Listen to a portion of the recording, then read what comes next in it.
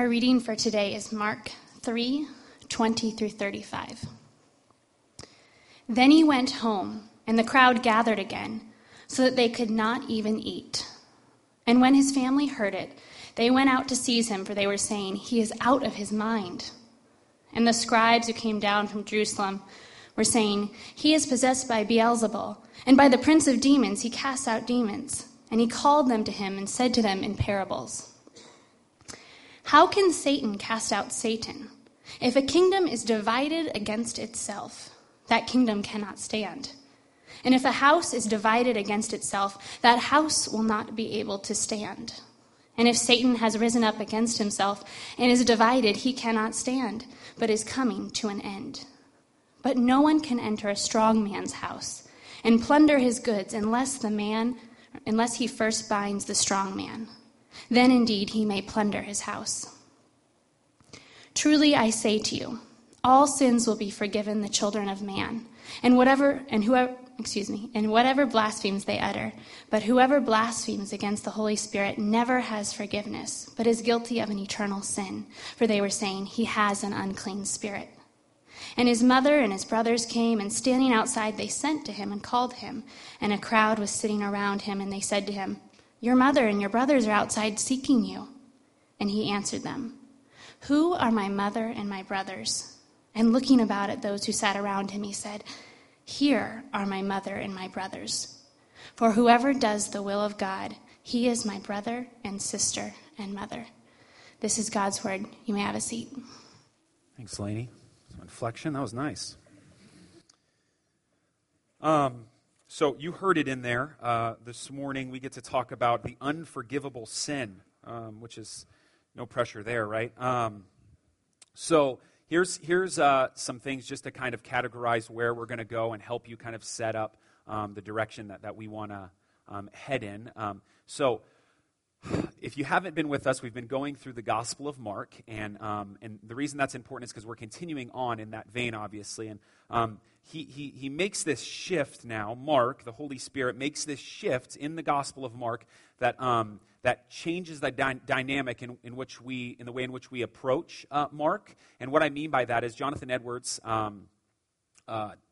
old Bible scholar, Bible teacher, pastor, called this section as we move into Mark something called the Markian sandwiches. A fancy word for it would be something called an inclusio. Now, I need you to put your thinking caps on just real quick because we're going to today go into some Greek stuff. And you know, I've tried to explain this before. I don't want to just kind of beat my chest and show that how we know Greek. But I think sometimes when it's important for us to get at what's being said there, I want to do that and then explain these things like what a Markian sandwich is. And so what Mark is going to do for a big portion of what we're going to go into now is he's going to talk about one thing, right? So bread, and then he's going to slip in this other thing, this meat, and then he's going to put another piece, and it's a Markian sandwich, right? It's something sandwich, an inclusio. It's inclusion between, here's this, I'm talking about this thing, I go off and I'm talking about this thing, and then I pick it back up. And so whatever was talked about in the middle has kind of defining qualities for those things outside and vice versa. And so the reason that's a big deal is because that is today for this passage, and we're going to do that. Now, here's the thing. We are going to talk about what blasphemy of the Holy Spirit is. And I'm going to do my best to explain what blasphemy of the Holy Spirit is. But I don't want us to get lost in that because that's not the point of the passage. In this Markian sandwich, the point of the passage is not what sin is unforgivable. Okay, that's not the point of what this whole passage is. And I'm absolutely not looking for debates on this. So if you're like, no, unforgivable sin is like homosexuality, I'm like, well, no, it's not. But whatever you think it is or whatever you would say it was, I'm not looking to argue. I'll do my best to explain why I think what it is. But this is not something that we're just going to be able to like, all right, here it is, walk out of here, and everyone agrees, because there are vast denominations who would disagree with that is. But again, not the point of the passage. So let's pick it up on our text. If you remember, Jesus has basically said from the beginning, I'm establishing this kingdom, and he has shown us what that kingdom looks like, and in showing us what that kingdom looks like, he's also laid out how this kingdom plays out. But more than that, in us trying to figure out who Jesus is, he's also showed us who is in that kingdom. And if you were here last week, we talked about who is in that kingdom, and the people in that kingdom are ordinary. There's nothing special about those people who are in the kingdom of God. There's no vast array of knowledge. There's no qualms about political swagger. There's none of that. There is ordinariness. There is sin. There is fault. And because of God's grace, those things, those people are made saints, right? And so because of who he is and what he has done, we are called saints. And so we are looked at by the world as foolish. That's okay.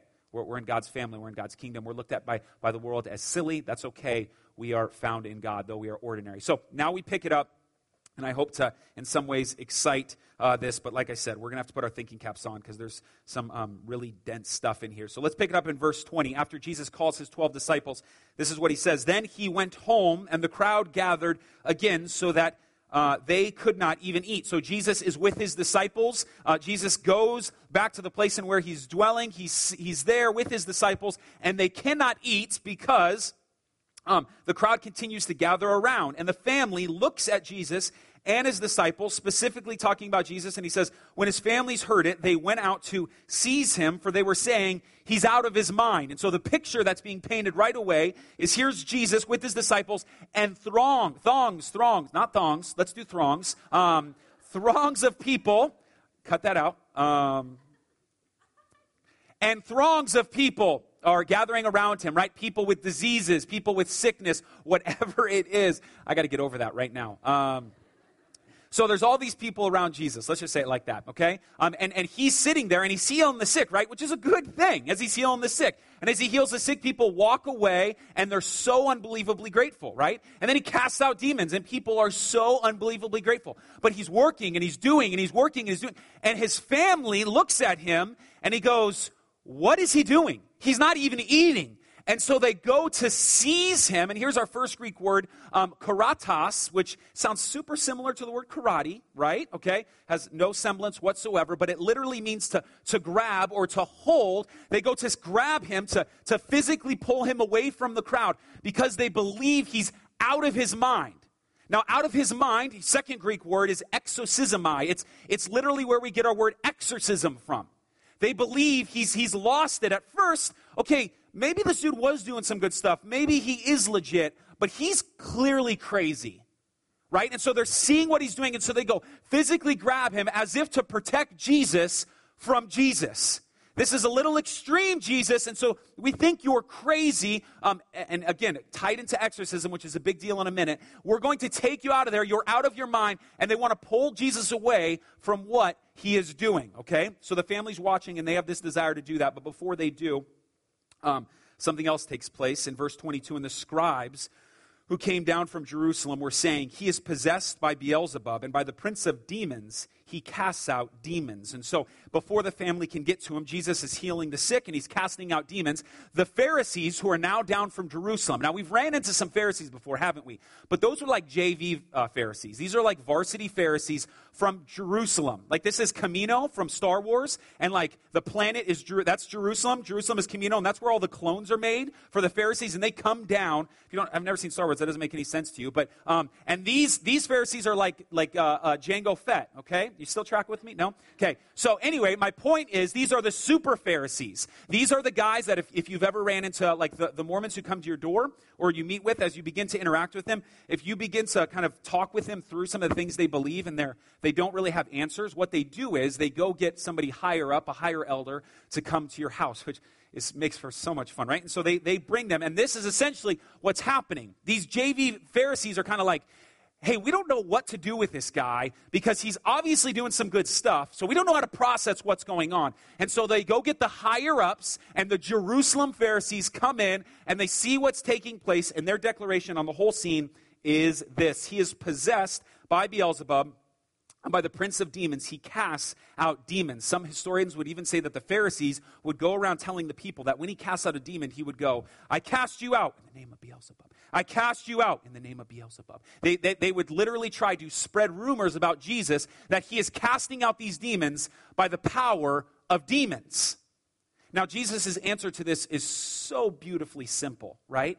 This is how he responds to what they're saying. He says this, and he called them to him, and he said to them in parables, how can Satan cast out Satan? If a kingdom is divided against itself, that kingdom cannot stand. And if a house is divided against itself, that house will not be able to stand. And if Satan has risen up against himself and is divided, he cannot stand, but is coming to an end. But no one can enter a strong man's house and plunder his goods unless he first binds the strong man. Then he indeed may plunder his house. So let me just sum up what he's saying. It's real simple. Listen, if I was doing this by the power of Satan, why would I be casting out Satan? Okay, this doesn't make any sense. Why, if the kingdom of darkness, and I want the kingdom of darkness to grow, why am I subverting the kingdom of darkness? This makes no sense. We would just be fighting each other like Raiders fans. This doesn't make sense. And so now we have this what are you talking about? What are you talking about, right? Why would Satan cast out Satan? The answer is so simple. It's so simple. And he says, no, you're missing what's happening, guys. And so now these pompous Pharisees who are down from Jerusalem, made this trek to deal with this Jesus character, are listening. And he goes, no, let me explain to you what's actually happening. See, there's this Satan character who has infiltrated my kingdom. And as he's infiltrated the kingdom, he has brought darkness, he's brought pain, he's brought suffering, he's brought distress over and over and over again. And for me to plunder, to pummel everything that's in his house, I got to tie him up first. I love how the NLT says it. The NLT is the New Living Translation Bible. And if you don't understand the difference, the Greek is, a perfect language to begin to unearth what's being said in God's word, because sometimes it does require this word for word, right? So if I was to say, hey, my heart beats for you, and you were to try to translate to somewhere else, you would go, literally, yes, I am saying my heart beats for you, but I don't literally mean my heart beats for you, right? I'm saying I love you endlessly, the very way I work, right? So there's more than to what we're saying and what we're saying. And the New Living Translation and closer thought for thought translations, that's a different word for word and thought for thought translations, sometimes helps us get at that. We specifically use the ESV because we feel like we can explain those things, but sometimes the NLT gets it right. Even the NIV, they might get it right sometimes. That was a silly Bible joke. This is what he says. Let me illustrate this further. This is the NLT's translation of verse 27. Let me illustrate this further. Who is powerful enough to enter the house of a strong man like Satan and plunder his goods? Only someone even stronger, someone who could tie him up and then plunder his house. So this is what Jesus is saying. I'm not Satan casting out Satan. No, you're wrong. See, too long you've lived on the block where King Satan is sitting on the corner and he's ruling the block, and everyone's afraid to go by that house because they might get picked on. And so now I'm telling you, I'm the new neighbor who moved in. I'm going to open a can and I'm going to show you who runs the block. And so as Jesus does this, he says, no. You don't run the block anymore, bro. I run the block. And so he's going to roll into his house, and everything that Satan on that corner house has taken, hey, man, he took your TV. Hey, he took your radio. He took your iPad. I'm going to plunder his house because I'm bigger. I'm badder. I'm stronger. This is what I'm doing. And so Jesus clearly declares in front of the Pharisees who say, no, you're doing this by the power of Satan. No. I'm tying up Satan, bro, so I can do a greater work than what you think I'm doing. And then he makes the declaration, which, let's get at it. This is what Jesus says, and I feel like I'm sitting there wrestling with the Holy Spirit all week. What does this have to do with anything? So let's explain the best we can, because he has it here for a reason, right? Truly I say to you, all sins, so he says this after he's saying he's going to pummel the house of God. Oh, wait, no, pummel the house of Satan, right? Truly I say to you, all sins will be forgiven the children of man, and whatever blasphemies they utter, and whoever blasphemies against the Holy Spirit never has forgiveness, but is guilty of an eternal sin. What is going on? So let me try to explain it like this before we get at this. So I have a 7-year-old Corbin, a 5-year-old Titus, and a 2-year-old baby Eve. And there are moments when I'm dealing with Eve, who's 2 years old, where I tell her not to do something, and she absolutely does not understand why I'm telling her not to do that. I'm trying to explain, you cannot go into the middle of the road, okay? And she's crying. So then I'm trying to explain, Eve, let me explain to you. And I'll talk to her like this, and I know it makes, but I'm saying, okay, Eve, here's the deal. A car could be coming, let's say 30 miles an hour. And that car is coming down the road.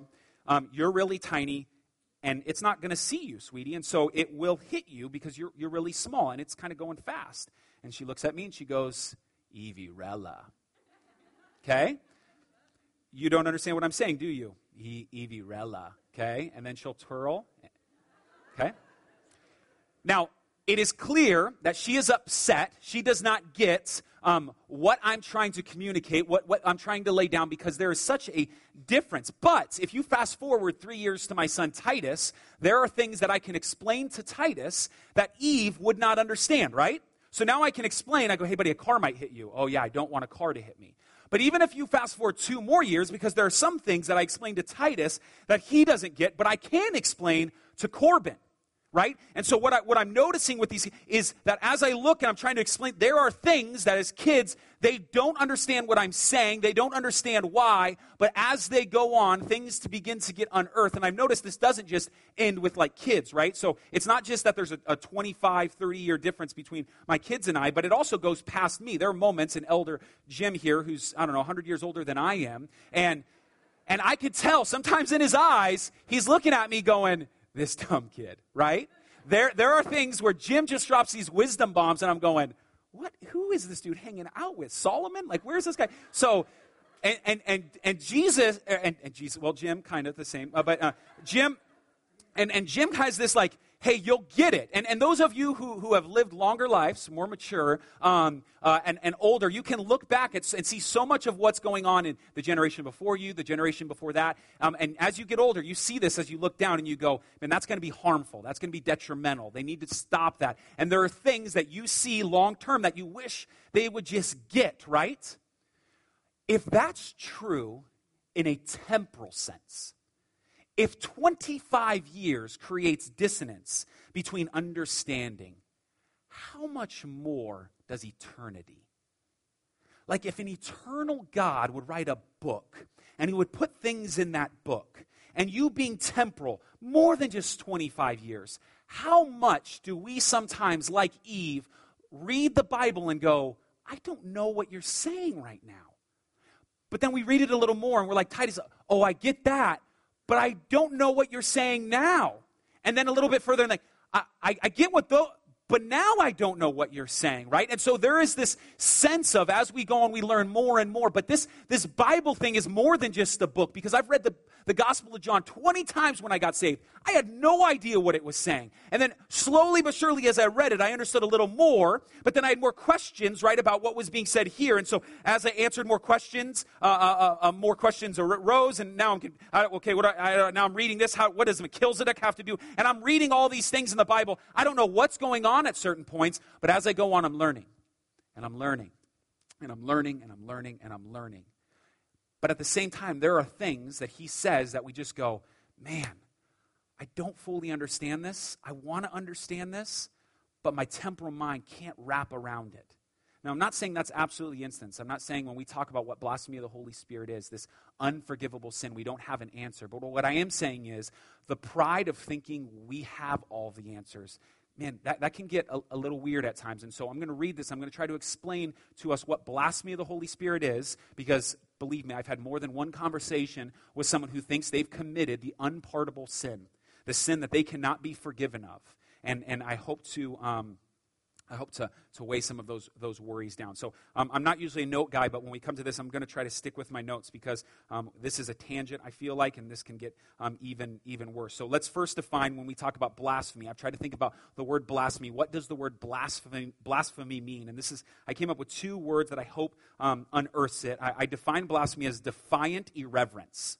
So when I deal with Muslims or people of different faiths, or maybe just whoever it is, there is this who is Allah, and if you write maybe something bad about Allah or Muhammad, there is this defiant irreverence. And we would say the same is true for Jesus and the cross, right? If you would make fun of Jesus, there's defiance, irreverence. And so blasphemy is this defiant, irreverent speech, thought, action, whatever it is, this blasphemy towards the Spirit of God, okay? Now, that doesn't answer exactly what it is, but when Jesus says it, whoever blasphemies against the Holy Spirit, I just wanted to use a defining of terms. When we define those terms, that's what blasphemy is, and that's the Spirit is. We are defiantly being irreverent towards the Spirit of God. Now, directly, I want to answer what is blasphemy, or at least what people have said. So I have three things that are kind of the main thing. Here's the first one. People have tried to label the blasphemy of the Holy Spirit thing as like certain specific sins.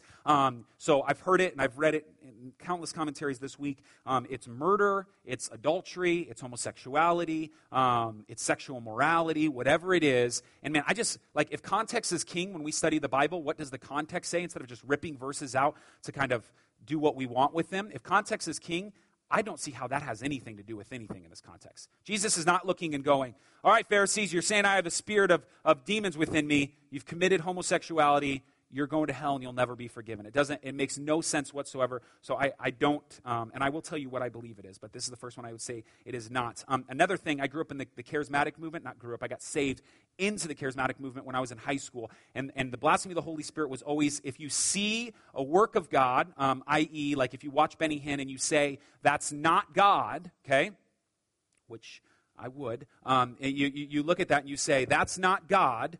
You're blaspheming the Holy Spirit. You are saying what God is doing is not God. Now, the reason I struggle with that is because everyone almost who before they become a Christian pretty much does that. Before you're a Christian, you pretty much look at what the Holy Spirit is doing, and you're rebelling against it, right? And you're going, no, that's not the Spirit of God, right? And so I would lean in a direction that that's not it. Here's a third view, and I've gone actually through believing all three of these are the views. And this is the third view. Some would say that this sin actually can't be committed today because Jesus is not on the earth. Some people would say that this is saying that the Spirit within Jesus Christ is a demon, and therefore, by saying that, you've blasphemed the Holy Spirit. Now, though I would disagree with that statement, and though even some redemption pastors would say that that's what it is, I would say that's part of the truth. Now here's why I would say that's part of the truth. If you read verse 30, there's something more going on here. So after he says, hey, listen, you can be forgiven of all these sins, but there's one sin you can't be forgiven of. It's the blasphemy of the Holy Spirit. And then he defines what blasphemy of the Holy Spirit is, for they were saying, he has an unclean spirit. Here's a next Greek word. That word saying, how do you communicate in English? I don't just say something once, but I continue to say something over and over. And the Pharisees over and over continue to say, and this is the Greek tense it's in, over and over, demon, demon, demon. Not God, not God, not God. Beelzebub. No, this is wrong. Over and over, they continued to say this. Now, Wayne Grudem, who's a theologian at Phoenix Seminary, he wrote a book called Systematic Theology that we use, a truncated version of that for our leadership development. This is what he says. It's a long quote, but I said you got to put your thinking caps on, so track with me very quickly. This is what he says. This sin, talking about blasphemy of the Holy Spirit, consists of unusually malicious, willful rejection and slander against the Holy Spirit's work attesting to Christ and attributing that work to Satan. A close look at the context of Jesus' statement in Matthew and Mark shows that Jesus was speaking in response to the accusation of the Pharisees, which we've all talked about. So the context is, this is the Pharisees are accusing what Jesus is doing as satanic. The Pharisees themselves had repeatedly seen clear demonstrations of the amazing power of the Holy Spirit working through Jesus to bring life and health to many people. Hear this. But the Pharisees, in spite of clear demonstrations of the work of the Holy Spirit in front of their eyes, willfully rejected Jesus' authority and his teaching, attributing it to the devil. Jesus then told them clearly, no house divided against itself will stand. It was irrational and foolish for Pharisees to attribute Jesus' exorcism to the power of Satan. It was a classic, willful, malicious lie. So I've defined what blasphemy of the Holy Spirit is by two things. I feel like a professor right now, but just here we go. This is the first thing. This is what I would say. This is saying in the continual sense, so you keep saying it, that the Spirit of God is evil. This is not just one time, but you look at what the Spirit of God is doing against the Holy Spirit and you say, no. Now, even if you don't have a semblance of evil, Jesus would tell us in the same context that there's no neutrality. You're either with me or against me. So by saying that is not God, you don't believe it is what it is. There's that first, that other one that they said, but also calling it evil. There's this blasphemy of the Holy Spirit, but continuing to do that. Okay? So for you to call it evil one time is not what I would say that is. And then the second thing is this. It's a willful rejection of the facts about Christ that his opponents knew to be true. Now, there's something I want you to look at. The word in In verse 29, there's 3 words, never has forgiveness. You can actually translate this, never has forgiveness, as never obtain forgiveness. So here's what I would argue.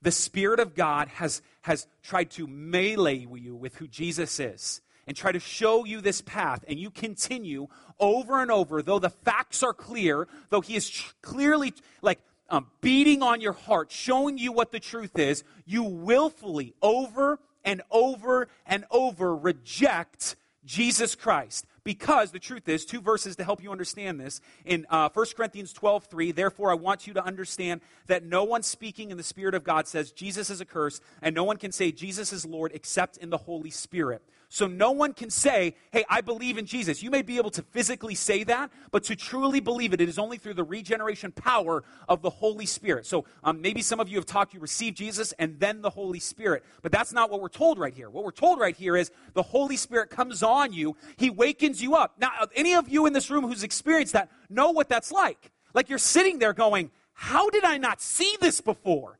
Like, what just happened? Because this is the regenerating work of the Holy Spirit. He's woken you up, and now you can say Jesus is Lord. Another verse in John 6:63, it is the Spirit who gives life.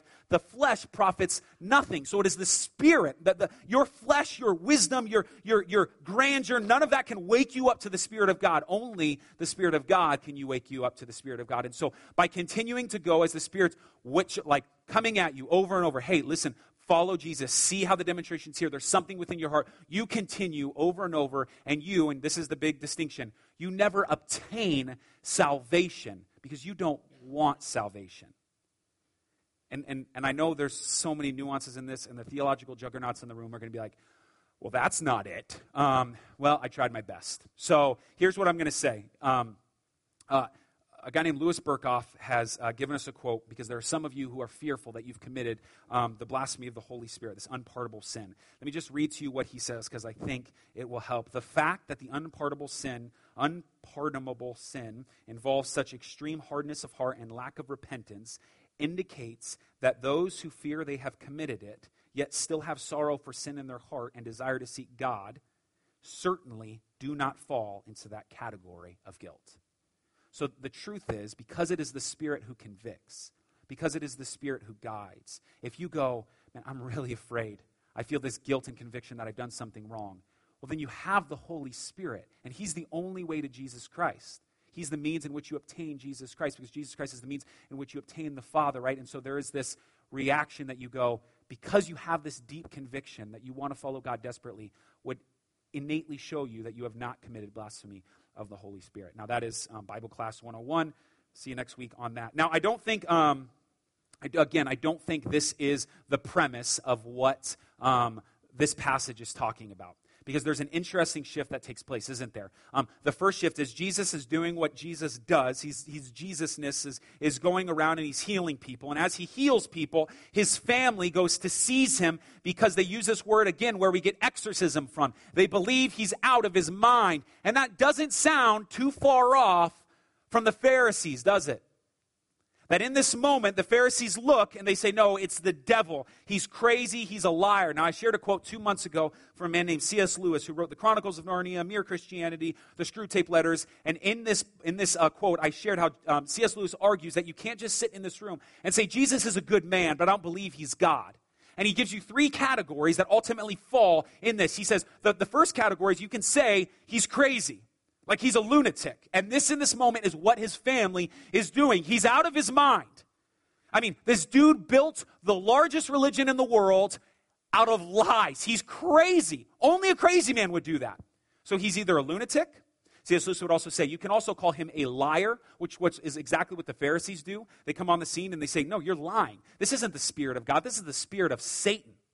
So you can call him a liar, or we find out you can call him Lord. And this is the end of our passage, and I will try to do this in 10 minutes. This is where I think the thrust of the passage goes. Verse 31, and his mother and his brothers came. So after he tells, in this interaction with the Pharisees, he tells them that they are doing this unpardonable sin. They have seen what Jesus does over and over, and they refuse to accept forgiveness because their hardness of heart. And his mothers and brothers finally come after the interaction with the Pharisees, and standing outside, they sent to him and called him. and a crowd was sitting around him, and they said to him, "Your mother and brother are outside seeking you." Now Jesus, he's sitting with all these people. Remember, he's surrounded with, and he says to them, "Who are my mother and brothers?"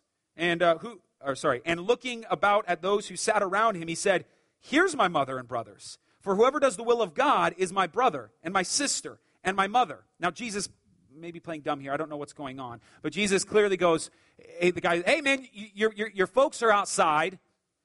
Who are my folks? Like, who's my mom, my dad, my brother? Who are you talking about? And he's surrounded by all these people. He goes, "No, listen. Right now, the people who are around me, the people who do my will, that's my mother. That's my brother." Now, this is interesting, isn't it? Because there's some people who try to save Jesus from Jesus, like, "Oh, he's Jesus and he's awesome, but he's a little crazy." And there's some people who willfully reject him, but neither are the case. Neither are in the family of God. It's those who do his will, those who are around him. And Jesus unearths something so beautiful for us. And this is why I think it's the crux of the passage. What Jesus shows us about his kingdom here in this moment is, you are absolutely related to Jesus. Like, maybe not physically, you don't have like the same blood running through your veins, but through faith in Jesus Christ, you are a co-heir. So if I was to say, "Hey, Jesus is in the next room and he's waiting for you," what happens to your heart? Like, is there sudden pounder, like he knows what I've done? Like, is that what wells up within you?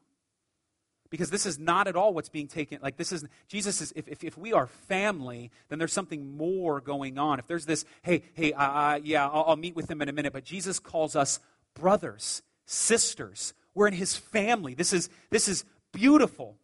Now, this is where I want to start to wrap up, because I think I have a pretty unique perspective on what is going on because of my upbringing. Those of you who have heard my story, you know I did not grow up in a functional family, well, at all. I don't mean like dysfunctional, like you have the crazy uncle. I mean like dysfunctional, like my uncle's in prison constantly, right? I don't mean like, that was a joke. But anytime I joke around my family, they're like, anyway.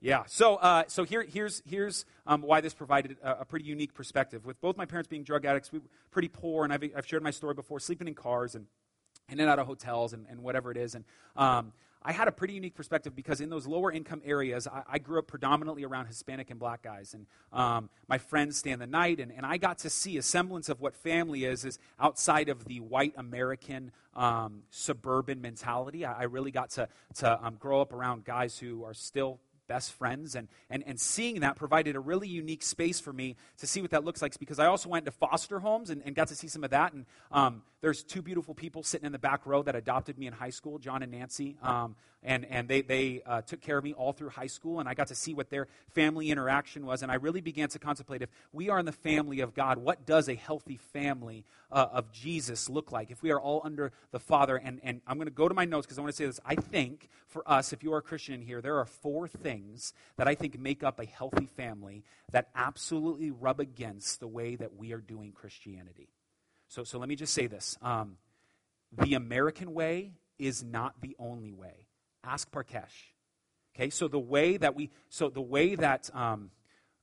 there's a million things, but let me just, a simple example. So forever, we just had one room where all of us slept in. Myself, my wife, and our 3 kids. Now, you look at that and go, well, that's dumb. But I'm telling you, when I was in the Philippines and in Ghana, that was the way it is. Like the American way to just put your bed, so it's little things like that, right? That no, we had one sleeping room where we all slept. That's what we did. And I remember seeing that in the Philippines, and I remember bringing that home and going, this is what we're going to do, okay? Now, there's things like that, but there's also cultural things in the way we engage as Christians that have to be pushed up against. And I think these 4 things need to be mentioned that make up the family of God. So if we are truly a family, if you are a brother in Jesus Christ, if you confess that Jesus Christ is Lord, and we are brother and sisters in him, there are 4 things. Here's the first thing.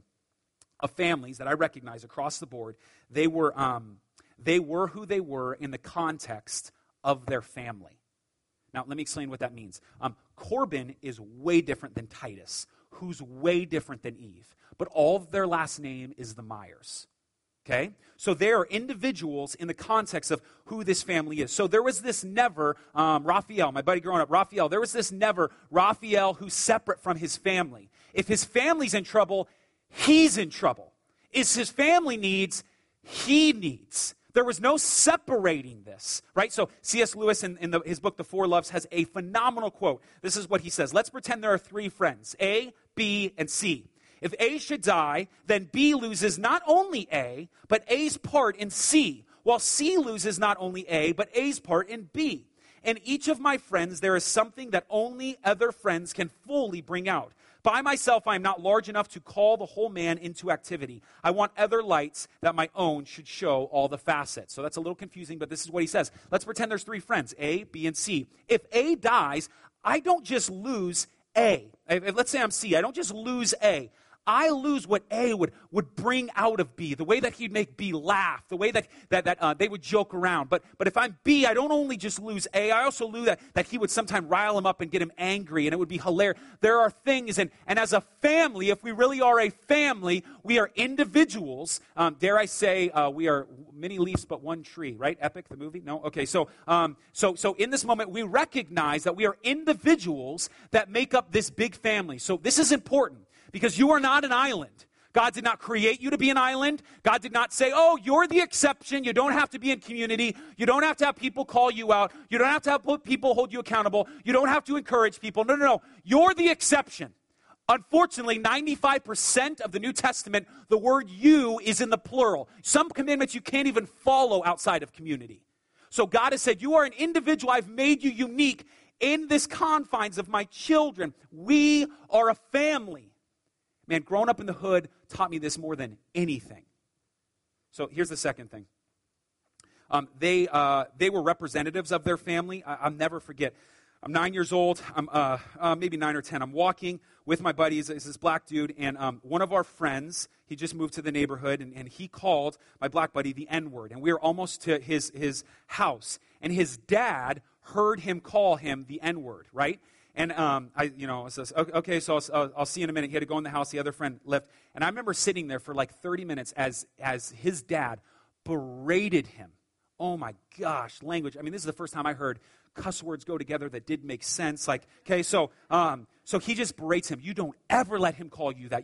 And there was this sense of like, hey, you represent, and it was crazy because, right, like, because it's a minority within the majority culture, you're not just representing our family, you're representing our race, and we don't take that. You represent us. Man, as Christians, if we are family, can we please see that? Like, you represent me. I represent you because both of us represent Jesus, and when you go to work, that's true. So we've got to see that a good, healthy family knows they represent each other. The third one is this. And they would fight like crazy, but they ain't ever leaving. And this is a big deal because the American mentality tends to lean its hand towards when things I don't like, I can just go to Facebook and write what I want. Armando and Fernando, two twins, about 12 years old. Armando beat the HE double hockey sticks out of Fernando. And it was at school, and oh my gosh, right?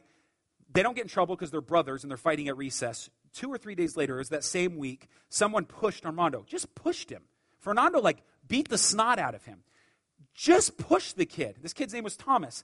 Fernando just brings Thomas to the ground and hwata, right? Mayweather's him. And because ultimately, there's this sense of, hey, we can fight, but we're not going anywhere. I've got your back no matter what happens. Man, are our ties in Christianity so unbelievably weak in America. Like if we were in a third world country in Morocco and all we had was each other, man, we've got to get over silly, annoying, complacent things like I don't like the way they chew their gum. I don't like the way they talk and hog the conversation. I don't like what they believe here. If we were the minority, if we were 1% of 1% like in Morocco, and all we had was Christians, all we had was each other to really have the church grow there, we would get over these little things because we would fight, we would disagree, but we're not going anywhere. We're not going anywhere. I've had an opportunity to be in 4 of our communities, and I love seeing this at points. I love being even in our community now, the Myers community. About 6 months ago, us seeing really rubbing heads, and after church one day just calling all of us aside and saying, hey, listen, we're going to disagree and we're going to fight, but none of us are going anywhere. And that you would be committed. not to Redemption Peoria, but to each other, that you would find 3, 4, 5, 10, 15 people that you say, this is my community, and there are things about my family that I don't like, but I'm not going anywhere. I'm not going anywhere. We are for each other. This was so hard for me to get in high school.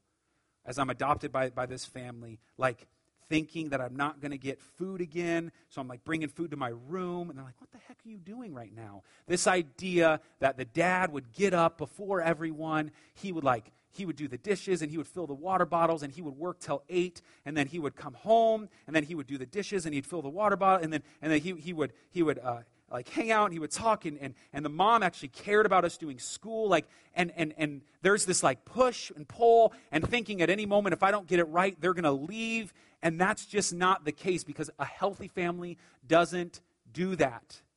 A healthy family does not do that. Brothers and sisters in Jesus Christ, if we are family, we don't flee. We fight, but we don't flee. The last point, and this is where I'll finish, is only unique to the family of God. Something I've noticed about all families and seeing all these different cultures and ideas is everyone tends to act like each other, right? So there's this sense of, as you hang out with people, like have you ever noticed when you hang out with people, you start to smell like them if you're at their house? Like you walk into someone's house and it's like, this smells like Eric. And you're like, what does Eric smell like? I'm like, look, I don't know what Eric smells like. It just smells like this. And then you're hanging out with them for a couple days, and then like you get home and you're taking off your shirt, and you're like, this smells like Eric. So you begin to smell, interact, talk the same way as your family. Like, and it's awesome. Like I see the goofiness that is in Titus. I see it. I love it. It's beautiful. But I also see the anger at times. Man, and I'm trying to work that out. I see the competitive. When I pick up something, I don't stop in Corbin. But I also kind of see ninniness in him. Like sometimes I'm like, dude, man up. And I'm totally like that. I'm so a ninny at times, right? And I see this in my boys because they bear my image, maybe physically, but more than that, we become like each other. But this is really hard in the family of God. Because we're not just supposed to like be tuning forks to each other. We are to be conformed into God. We're to be perfect like God is perfect. And this is impossible. For some of us, we try to work our way through it, but we can't do enough to be in this family. Because God is perfect, I want to reflect God. And some of us feel the weight that it's so bad that I could never be a part of the family of God. I can't reflect God. I don't deserve to be in the family of God. But this is unique to the family of God because unlike any father, any mother, any parents that oversees their children, God provides a way for us to be like him. In 1 John chapter 3, verses 1 through 3, this is what he says. See what kind of love the Father has given to us, that we should be called children of God, and so we are. The reason why the world does not know us is that it did not know him. Beloved, we are God's children now, and what will be has not yet appeared. But we know that when he appears, we shall be like him. We will be like our family, because we shall see him as he is. Listen to verse 3. And everyone who thus hopes in him purifies himself as he is pure. See, the difference in the family of God is we all go, none of us are good enough. None of us can get it right. We're all broken. We argue because we're sinful, because we're selfish. That's why there's wars. That's why there's greed. That's why there's pain, because we can't get it right and we feel like we don't belong. But God in his beauty, if we, as in verse 3, put our hope in him, he purifies us. We serve a good God. We serve an unbelievably good God who's called us into his family. I pray if you don't know him, that you would hear that you would know that you can be called a child of God if you put your hope in him and put down your silly facades of trying to argue about how Jesus isn't Jesus and who he says he is, about trying to be half-hearted about following God and, I'm not going to go that extreme, or even at your very core, just plain rejecting him, but your heart would be melted by the heat of the gospel. Let me pray for you. Father, thank you so much for who you are. We're grateful, God, for all that you've done and all that you continue to do. We recognize in this room we are not a bunch of perfect people. And yet, at the same time, as you tell us in Hebrews 10:14, you have made perfect forever those who are being sanctified. So as we are becoming like you, as we are walking and learning to walk in purity, we are sanctified. We are saints because our Father has made us pure. And we love it. We're so grateful for that. Our prayer this morning is that we would be more of a family, that we would recognize what draws us together is not hipster, skater, jock, whatever it is, Greek or Gentile, it doesn't matter. At the very core of what we're doing and who we are, we follow you, and that is the semblance that we all try to do the will of God. Thank you so much for that. Thank you for providing a way to the Father in the midst of being called crazy, in the midst of being called demonic, in the midst of all the heinous spitting, whipping, crucifying. You've provided a way for us, and we're so eternally grateful for it. We love you. We praise you. We thank you. It's in your name we pray, Jesus. Amen.